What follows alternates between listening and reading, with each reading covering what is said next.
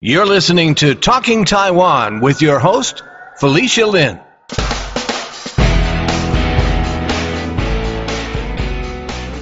A few months ago, before Taiwan went on COVID Alert Level 3, I spoke with Michael Turton about biking around Taiwan. I remember when there was a push to make Taiwan more bike-friendly, and it became popular for people to bike around the island or along the coast. Michael shared why he loves biking around Taiwan and how it is one of the best places to bike in the world. Surprisingly, he advised avoiding cycling route number 1, which is the bicycle route around the island of Taiwan developed by the Taiwan Ministry of Transportation and Communications. He also talked about what he's learned about Taiwan's history and Aborigines by biking around Taiwan. Michael is a political commentator, Taipei Times columnist, and blogger. We've had Michael on Talking Taiwan previously on episode 119 when he spoke to me about China's ban of Taiwan's pineapples. Welcome to the podcast, Michael. Hey, thanks for having me here, and I'd love to talk about biking. Actually, I would like the viewers to know a little bit about you because you've been such a fixture in Taiwan. And can you talk about how long you've been in Taiwan and what brought you there? And then we can talk about the biking. That's really interesting because there's a whole bike culture in Taiwan now. Yeah. Let's see. I first arrived in 1989, so I was there before they built the metro. And in fact, I was living at Namaste Hostel, if some of you listeners remember that place. And that building that it was in was knocked down to make the metro next to the train station. Mm-hmm. Yeah. So I've been here basically since then, and I've been involved with Taiwan in many different ways. Ever since then, I worked for a pro-Taiwan activist group in D.C. They did not lobby Congress. They provided information. Okay? So then my boss would always say that he was so nervous. Hey, we're not a lobbying group, okay? That's a different tax thing. Well, but what was it that brought you to Taiwan initially? Because it's usually very interesting reasons that bring people, especially at that time in '89. Well, it's funny because the students ask me that, and then I always say, well, I came here because I heard the money was good and the food was great and the women were gorgeous. And then I pause and then I say, it was a total lie. Oh. And that always makes them laugh. But the truth is that I was traveling through India. Oh. And I'd never had any kind of contact or heard of Taiwan. I had no idea this thing existed on Earth. Right. And I'm in the harbor in Bombay on a ship on a ferry going over to the cave island there. I forget its name. And there was a Taiwanese film crew there, and we talked about Taiwan. I was like, "Wow, what is this thing?" And then I went to the Taj Mahal, and I'm standing in front of the Taj Mahal, and there's these Canadian guys there, and they had just come from Taiwan, and they were like, "Oh God, dude, you got to go there. It's great." Blah blah blah. Like, okay, well, so I'm thinking about Taiwan, and all my friends at that time, Japan was big, and they're going there, and so I ended up coming, and so I wanted to be different because that's me. And I went back to my hometown and I met a high school friend, and he said, I'm going to Taiwan to study Mandarin. Why don't you come with me? And I said, okay. And so what's your hometown? That's how I wound up here. Where's your hometown? A little town called Indiana, Pennsylvania. About an hour and a half northeast of Pittsburgh. Wow. All right. So you went there with your friend just on a whim? Yeah, basically. I didn't want to stay in the United States. I'd come out of Kenya with the Peace Corps, and then I traveled across Asia for months. And ever since I was young, I had wanted to live in Asia. When I was 8 or 9, I opened a book, and there was a picture of a woman there carrying a pot of water on her, a pitcher of water on her head. And towering over her was this bamboo, and the caption was, Ceylon, world's tallest bamboo, right? And I thought, I got to see that. And I don't know why. So I'm living my dream. I'm living in Asia. That's awesome. Yeah. Great. So I came out here, and God, I lived here for many years. And then when I was 45, I'd been hiking, but I'd still putting on weight. And I went to see the doctor, and the doctor said, hey, you're going to die. If you do not do something, you're going to die. Yeah. The doc put the fear of God into me, right? He said, your purines are this, and your glucose is that, but I'm like, Doc, I hike like every other day. We climb Trail 9 up to the top of the ridge. And he's like, it's not working. So I talked to a friend of mine, Michael Fahey, who is probably one of the 3 or 4 most knowledgeable people about Taiwan that you will ever meet. And you should have him on the show sometime. Sure, yeah. And Fahey said, look, we're biking down the East Coast in a few weeks. Why don't you come with? So I bought a crappy bike at Carrefour, and I biked like crazy. And then I went down the East Coast, and I was hooked. Wow. And you made it. You were able to do that? Well, they took it really slow for me. They were really nice. But then I ended up buying a really nice bike. Well, I can't say really nice, but a better one. And so far I've avoided the thing that the thing where you have a bike and then you buy 3 more because one is not enough. I've always managed to have one. Yeah. Wow. That's impressive. Yeah. So I ended up because I started putting my bike trips on my blog. And so I had this blog within a blog, S. Fahey himself called it, and it was about biking, and I would put up beautiful pictures. One of the things I learned, because I had one of the first websites on Taiwan back in the 1990s. I think it was the second one. And it was like, come to Taiwan and teach English, and here's all the things you encounter, right? And one of the things about that site, which later influenced my blog, was that I had pages on that site that were nothing but images. And that because that was the 1990s, and finding images of things was difficult. Right, you had to download them with your modem, blah blah blah. So, I got this steady flow of visitors and emails from people who were like, "I'm Taiwanese. I've lived in the U.S. for 15 years. I miss Taiwan terribly, and your photographs are so wonderful for me." Wow. Right? Yeah. So, and this is like 1999, and then the whole blogging thing started, after that, around 2001, 2002, as I recall. And then there were some really great bloggers here. Just before I started reading some of them. Scott Summers, he was a huge influence on me. And T.C. Lin. And there was a guy named Roland Soong out at East, West, North, South. He was a pro-China blogger. But his blog was really interesting. It had strong opinions. It was well written. The language was interesting to read. And its format was informative, so that you could go there and get links and stuff. And later on, I drew on him when I was developing the blog, and I just started blogging, and I started putting up bike things. So I had all these different. And then the biking came in what year? When did you start biking? That would have been, let's see, what year is this? It's about 2006. And I was 45 when I started biking, so I will always be stocky, sadly. And over the years, people would read my blog and they'd say, "Hey, I want to go on a bike ride with you." And I gathered all these interesting people who took me to all sorts of fantastic places and who knew amazing things about Taiwan. So, for example, I'm biking with Drew Kerslake, and Drew wrote Andrew Kerslake, who's also a long-term resident, and his sort of hobby / professional interest is Taiwan Aborigines. And he wrote the award-winning wiki page on the Taiwan Aborigines. And he follows all of the scholarly stuff. And, we would go biking. And then I remember the first or second time I was biking with him, we crawling up this hill in Miaoli, and he stops and starts reading the bike stop signs. And I'm like, what are you doing? Why are you doing that? And he says, well, a lot of times the KMT overlaid this area with KMT names, right?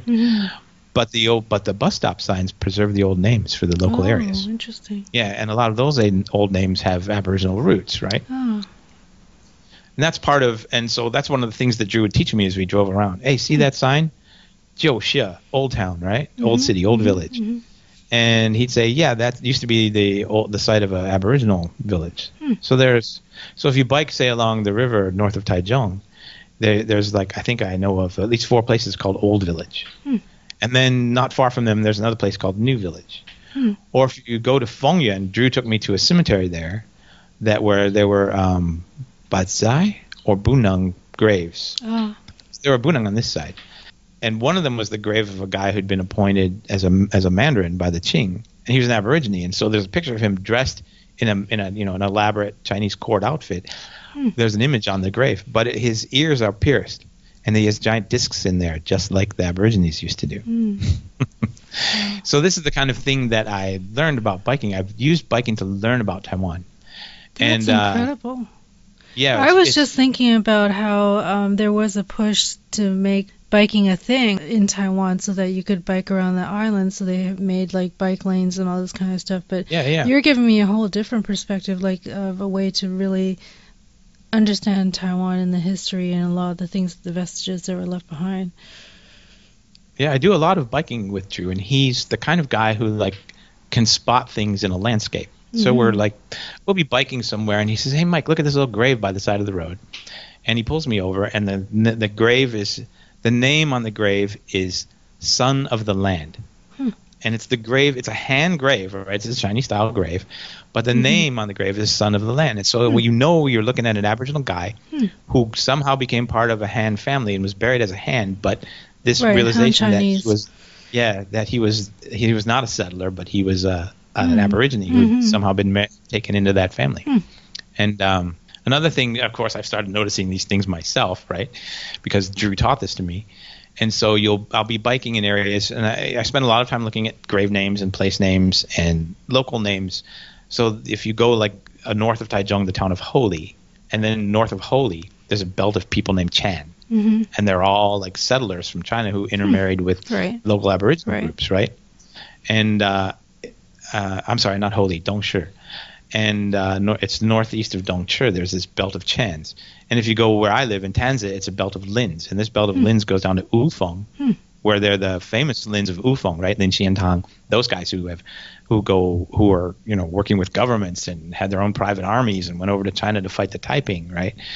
And then on the north side, there's another belt of Lins. And if you go through the older and Drew's taking me around to do this, you go through the older like elementary schools out there that date back to the Japanese period, and you can see there's three names, right? There's the Lin, there's this one name that's the Han. Then there's a second name that's a Hakka. And then there's a third name, a surname like Pan, and the family's from Shandong. And there's no Shandong immigrants in Taiwan. I mean, in the pre-modern period, they were mostly from the south, right? So what the Aborigines do when they were uptaken into Han culture, one of the things they did for themselves was fashion, sort of fake Han ancestry. And one of the places they like to locate themselves from was Shandong. So you're looking at this school principal position that was rotated among powerful local families, one of whom had Aboriginal origins. And that's the kind of thing that I've been doing for years, biking in the mountains, biking wherever. I'll be looking at whatever local history is visible. Wow. Have you documented this somehow? Or you guys, I wrote about it on the blog. Oh, okay. I wonder how many people would be interested in doing bike tours like this. I'm sure it's very niche, but there may be some people who would be interested in being taken on these. A lot of people are interested. I already know this stuff. Yeah, I mean, local history there's a lot of people who are interested in local history, but very few foreigners are, right? Yeah. So that's one thing that I do in biking. But for the Taiwanese themselves, biking became big. After the Island Etude movie came out. You know that movie? Guy bikes around Taiwan with a guitar on his back. And this movie was a huge influence, and people started copying what he was doing. It came out, I think, in 2007. And then what happened was biking became incorporated into the Taiwan identity. Because one of the things the KMT did, whether on purpose or not, was that it tried to remove local identities. And so Taiwan is really weird. When you travel, for example, when you travel in Europe or the United States, right? And when your family takes you around, what did you visit? Well, when I was a kid, my father took me to Gettysburg, and we visited Fort Mackinac in Michigan, and we went to the Great Lakes and the national parks. So what do? You travel through your country's history, and that helps you learn your identity, right?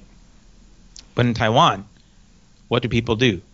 They go to someplace and they eat whatever the food is. It's really weird because you don't do that elsewhere. I mean, how you say a Taiwanese town name and everyone can associate it with a food item like Jianghua, Bawang, Hsinchu, Gongwon, right? And of course, when I'm doing this, when I'm talking to my students in class, I always pull out Tai Chi. And they were like, what? What's associated with Tai Chi? There's Taidong, Taichung, Taipei. What is Tai Chi, right? Tainan. But Tai Chi is in Tainan. It's a little town out there, and it's famous for Wajian, the oyster omelet thing. I actually learned that on a bike ride. I was biking through Jianghua, and I met these guys going south, and I was like, where are you going? And they said, we're going to Tai Chi. And I was like, what are you going to Tai Chi for? There's nothing so there. You can do a biking foodie tour.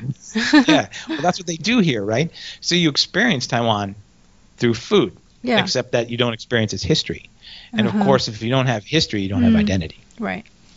But what they're doing here is they're working out substitutes, and one of this is you experience the new identity here is that you experience Taiwan through your body. You take your body to places in Taiwan. You have to there's like 6 or 7 of these things now. You have to go around Taiwan on a bike. You have to climb Yusan, Mount Jade, right? It's the highest mountain. You have to do the Sun Moon Lake swim, which is why now it's so crowded every year. There's like 25,000 people in that lake. Wow. Yeah, it's ridiculous. That's why I never do it. I don't fancy getting kicked in the face again as I cross the lake.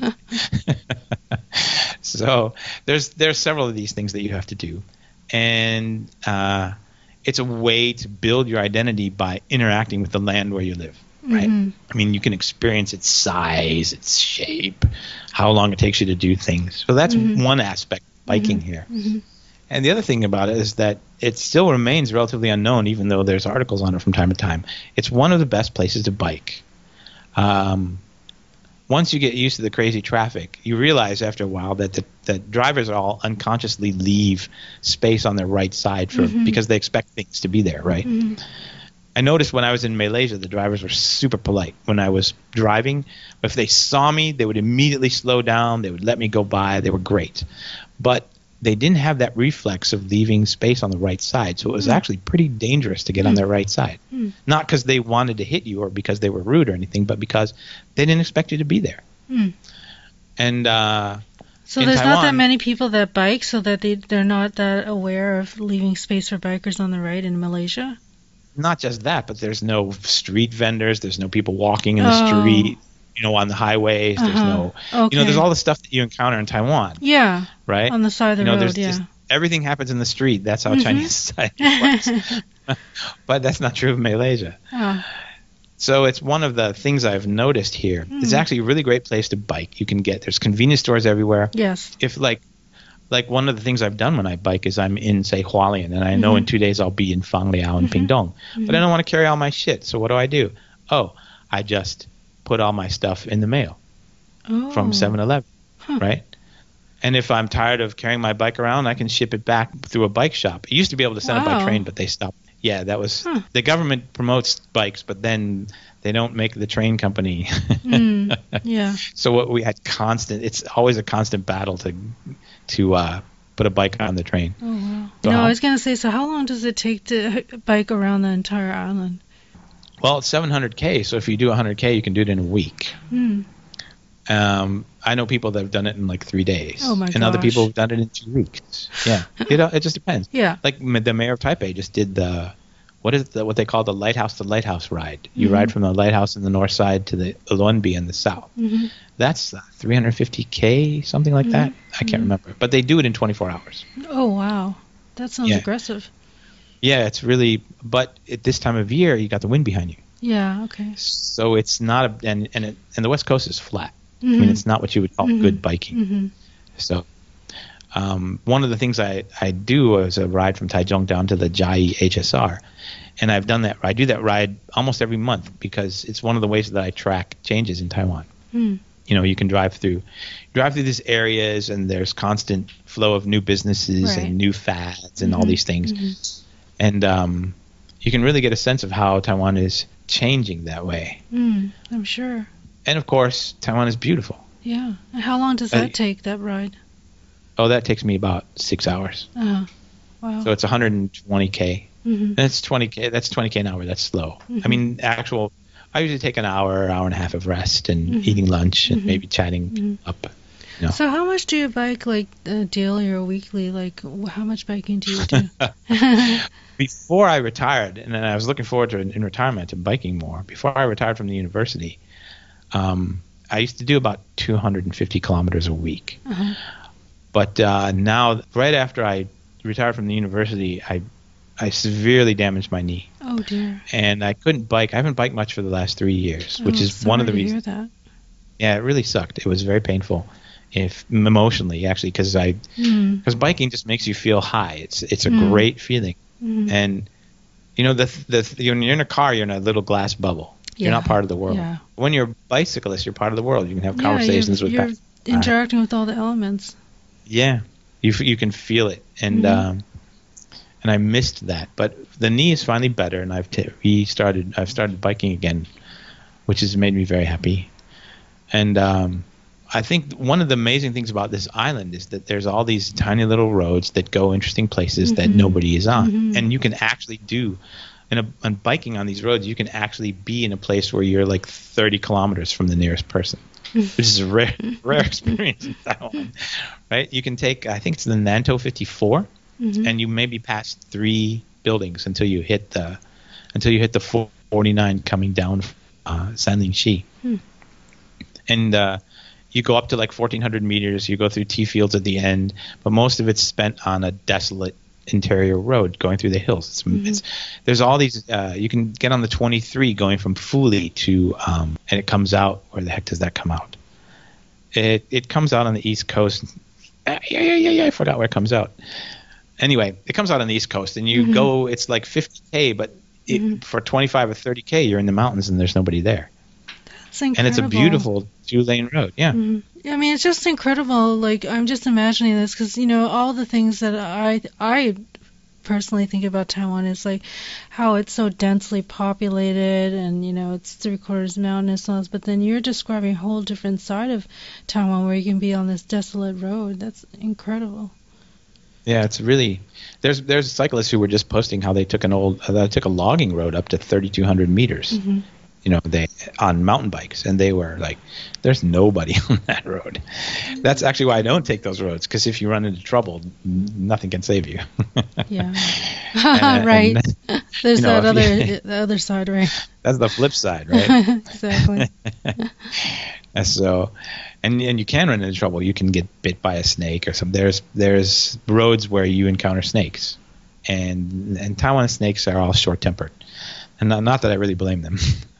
But so I'm sometimes leery about these roads. But even on like regular roads, like if you're on a weekday and you're on like the 21, which goes from it's east of Taichung, and it goes from the northern side of Taichung, what used to be Taichung County, down to Nantou, down to Guoxing and Puli. You take the 21, and most of the time you're on that road, you're on a shelf looking down and looking across to the mountains and looking down on a valley, and it's gorgeous, and there's nobody on that road. Wow. Yeah, it's not until the weekend, and then it's full of cars and, sad to say, big motorcycles and things like that. Yeah. Even like or Taroko. You come out of Taroko and you climb up to the top of that, and most of it's empty. There's no place to eat. There's no cars. There's nothing. It's very easy on a bike to find kilometer after kilometer where you are the only person, even at low altitudes. It's really like in the moonscape area of Tainan. Do you know that area? Oh, I've heard of it, yes, but I haven't been. Yeah. Well, this is the kind of thing that you find out when you bike. Taiwan is like one of 2 places in the world. Yeah, I think I've passed by there. Yeah, it's incredible. Yeah. The sand hills there, the Badlands. Yes. It's Badlands. Here's Taiwan, a tropical island, and Taiwan and Madagascar are the only places that have Badlands. Are the only tropical places that have Badlands. And so the Badlands there are, they all have strange. The key thing is, though, that you can get on a bike and go through the minor roads there, and there's nobody there. And you can get up on a ridge and look out over the Badlands. You're the only person that you can see. Eventually what happens, because there's always someone around, some old farmer will wander up to you and offer you some fruit, right?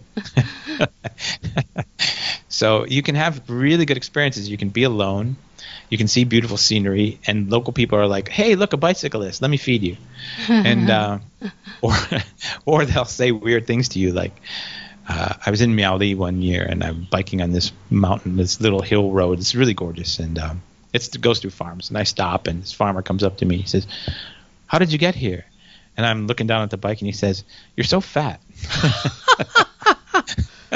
How did you get here? You're so fat. How did you ride that bike? And another time I'm on the trip up in the same place, and another farmer stops me and he says, you better leave here. I said, why? What's wrong? And he said, this place is full of thieves. And that's one of the other things about Taiwan that's often underappreciated, is how safe you are. Yeah. I mean, you're biking across other countries. I'm not going to mention any names. And you might think, I need to be in town by daylight. But by the end of the day, right? I need to be there by night. But in Taiwan, you're safe. No one is going to give you a hard time. You can probably camp and be safe.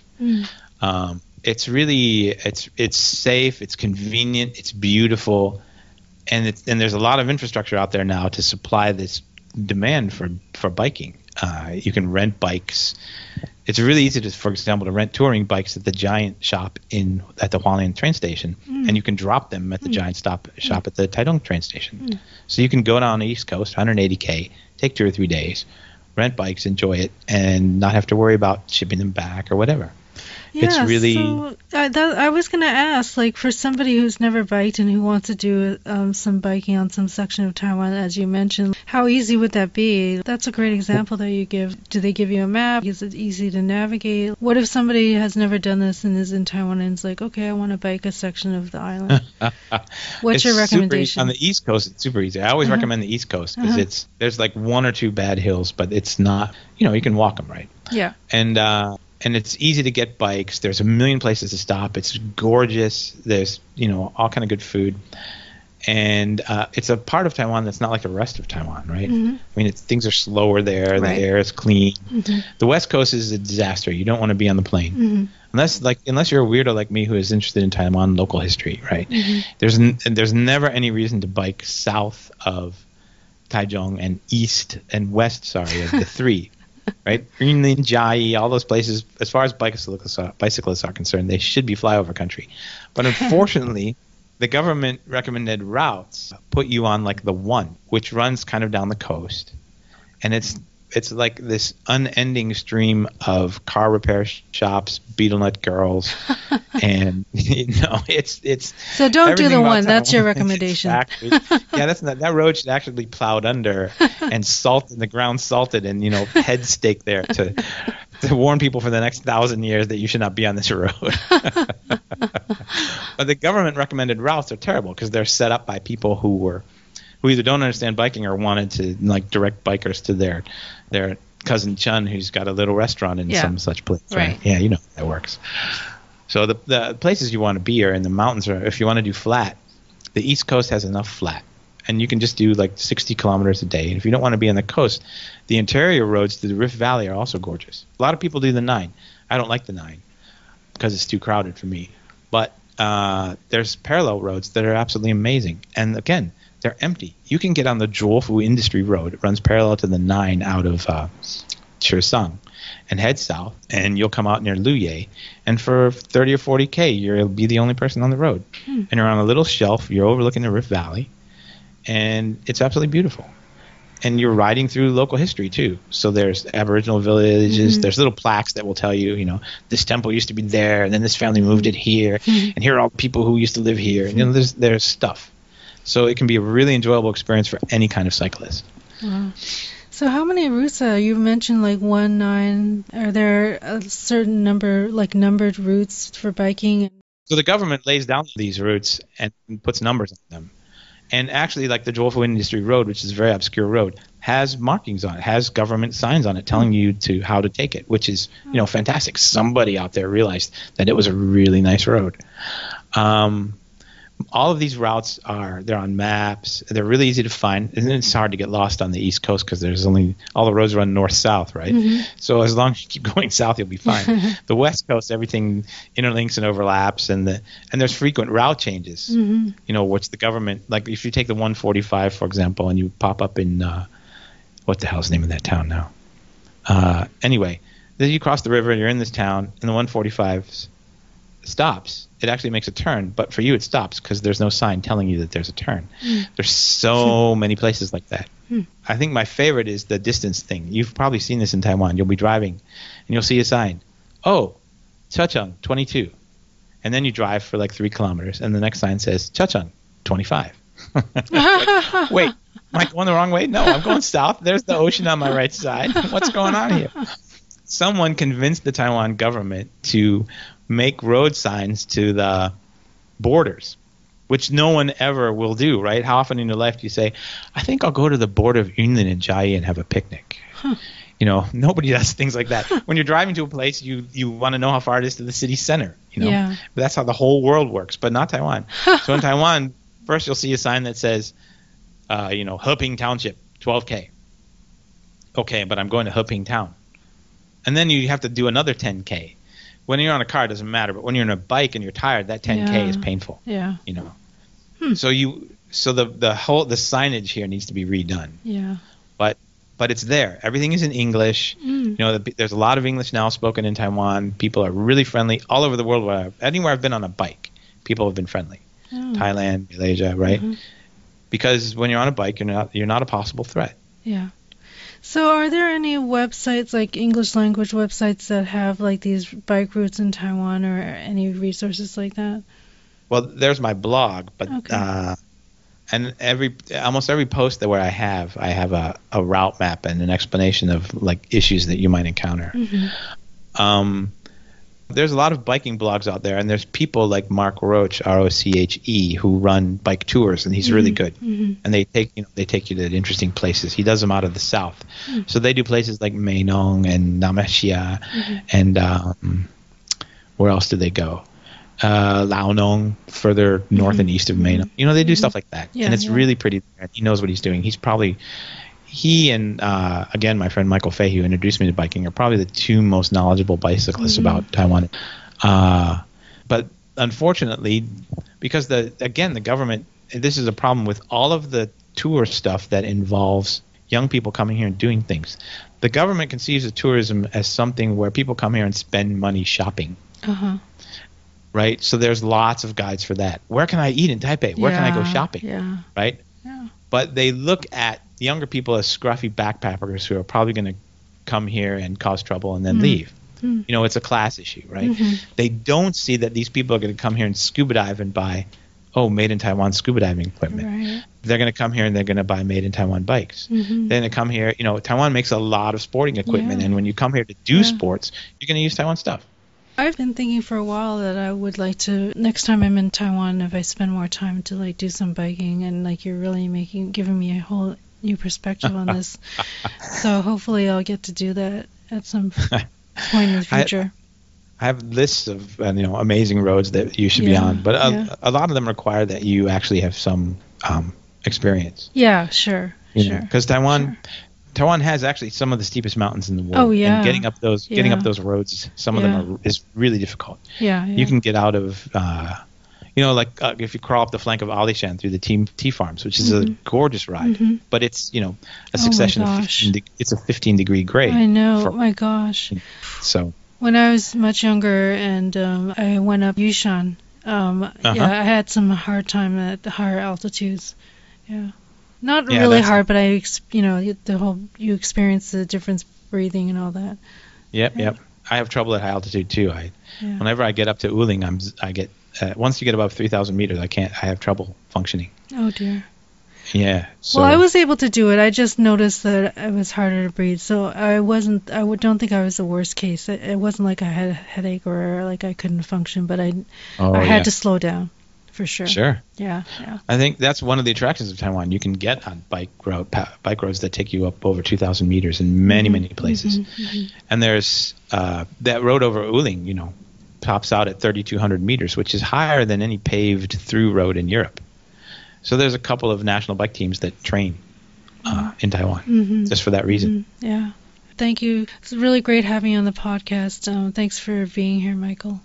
Sure. It was wonderful to be here. I've been speaking with Michael Turton about biking in Taiwan. He shared some of the fascinating things he's learned about Taiwan's history and Aborigines as he's cycled around the island. It really makes me want to get back to Taiwan, hopefully sooner than later once COVID gets more under control. We will share links to many of the items mentioned in this episode on our website, TalkingTaiwan.com.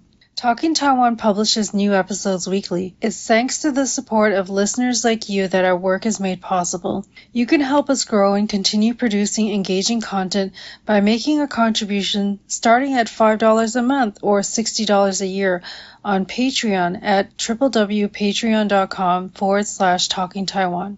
We are offering supporters invitations to a quarterly AMA or Ask Me Anything session with me, Felicia Lin, the host of Talking Taiwan, advance notification of future guests, a Talking Taiwan tote bag, and other mystery gifts.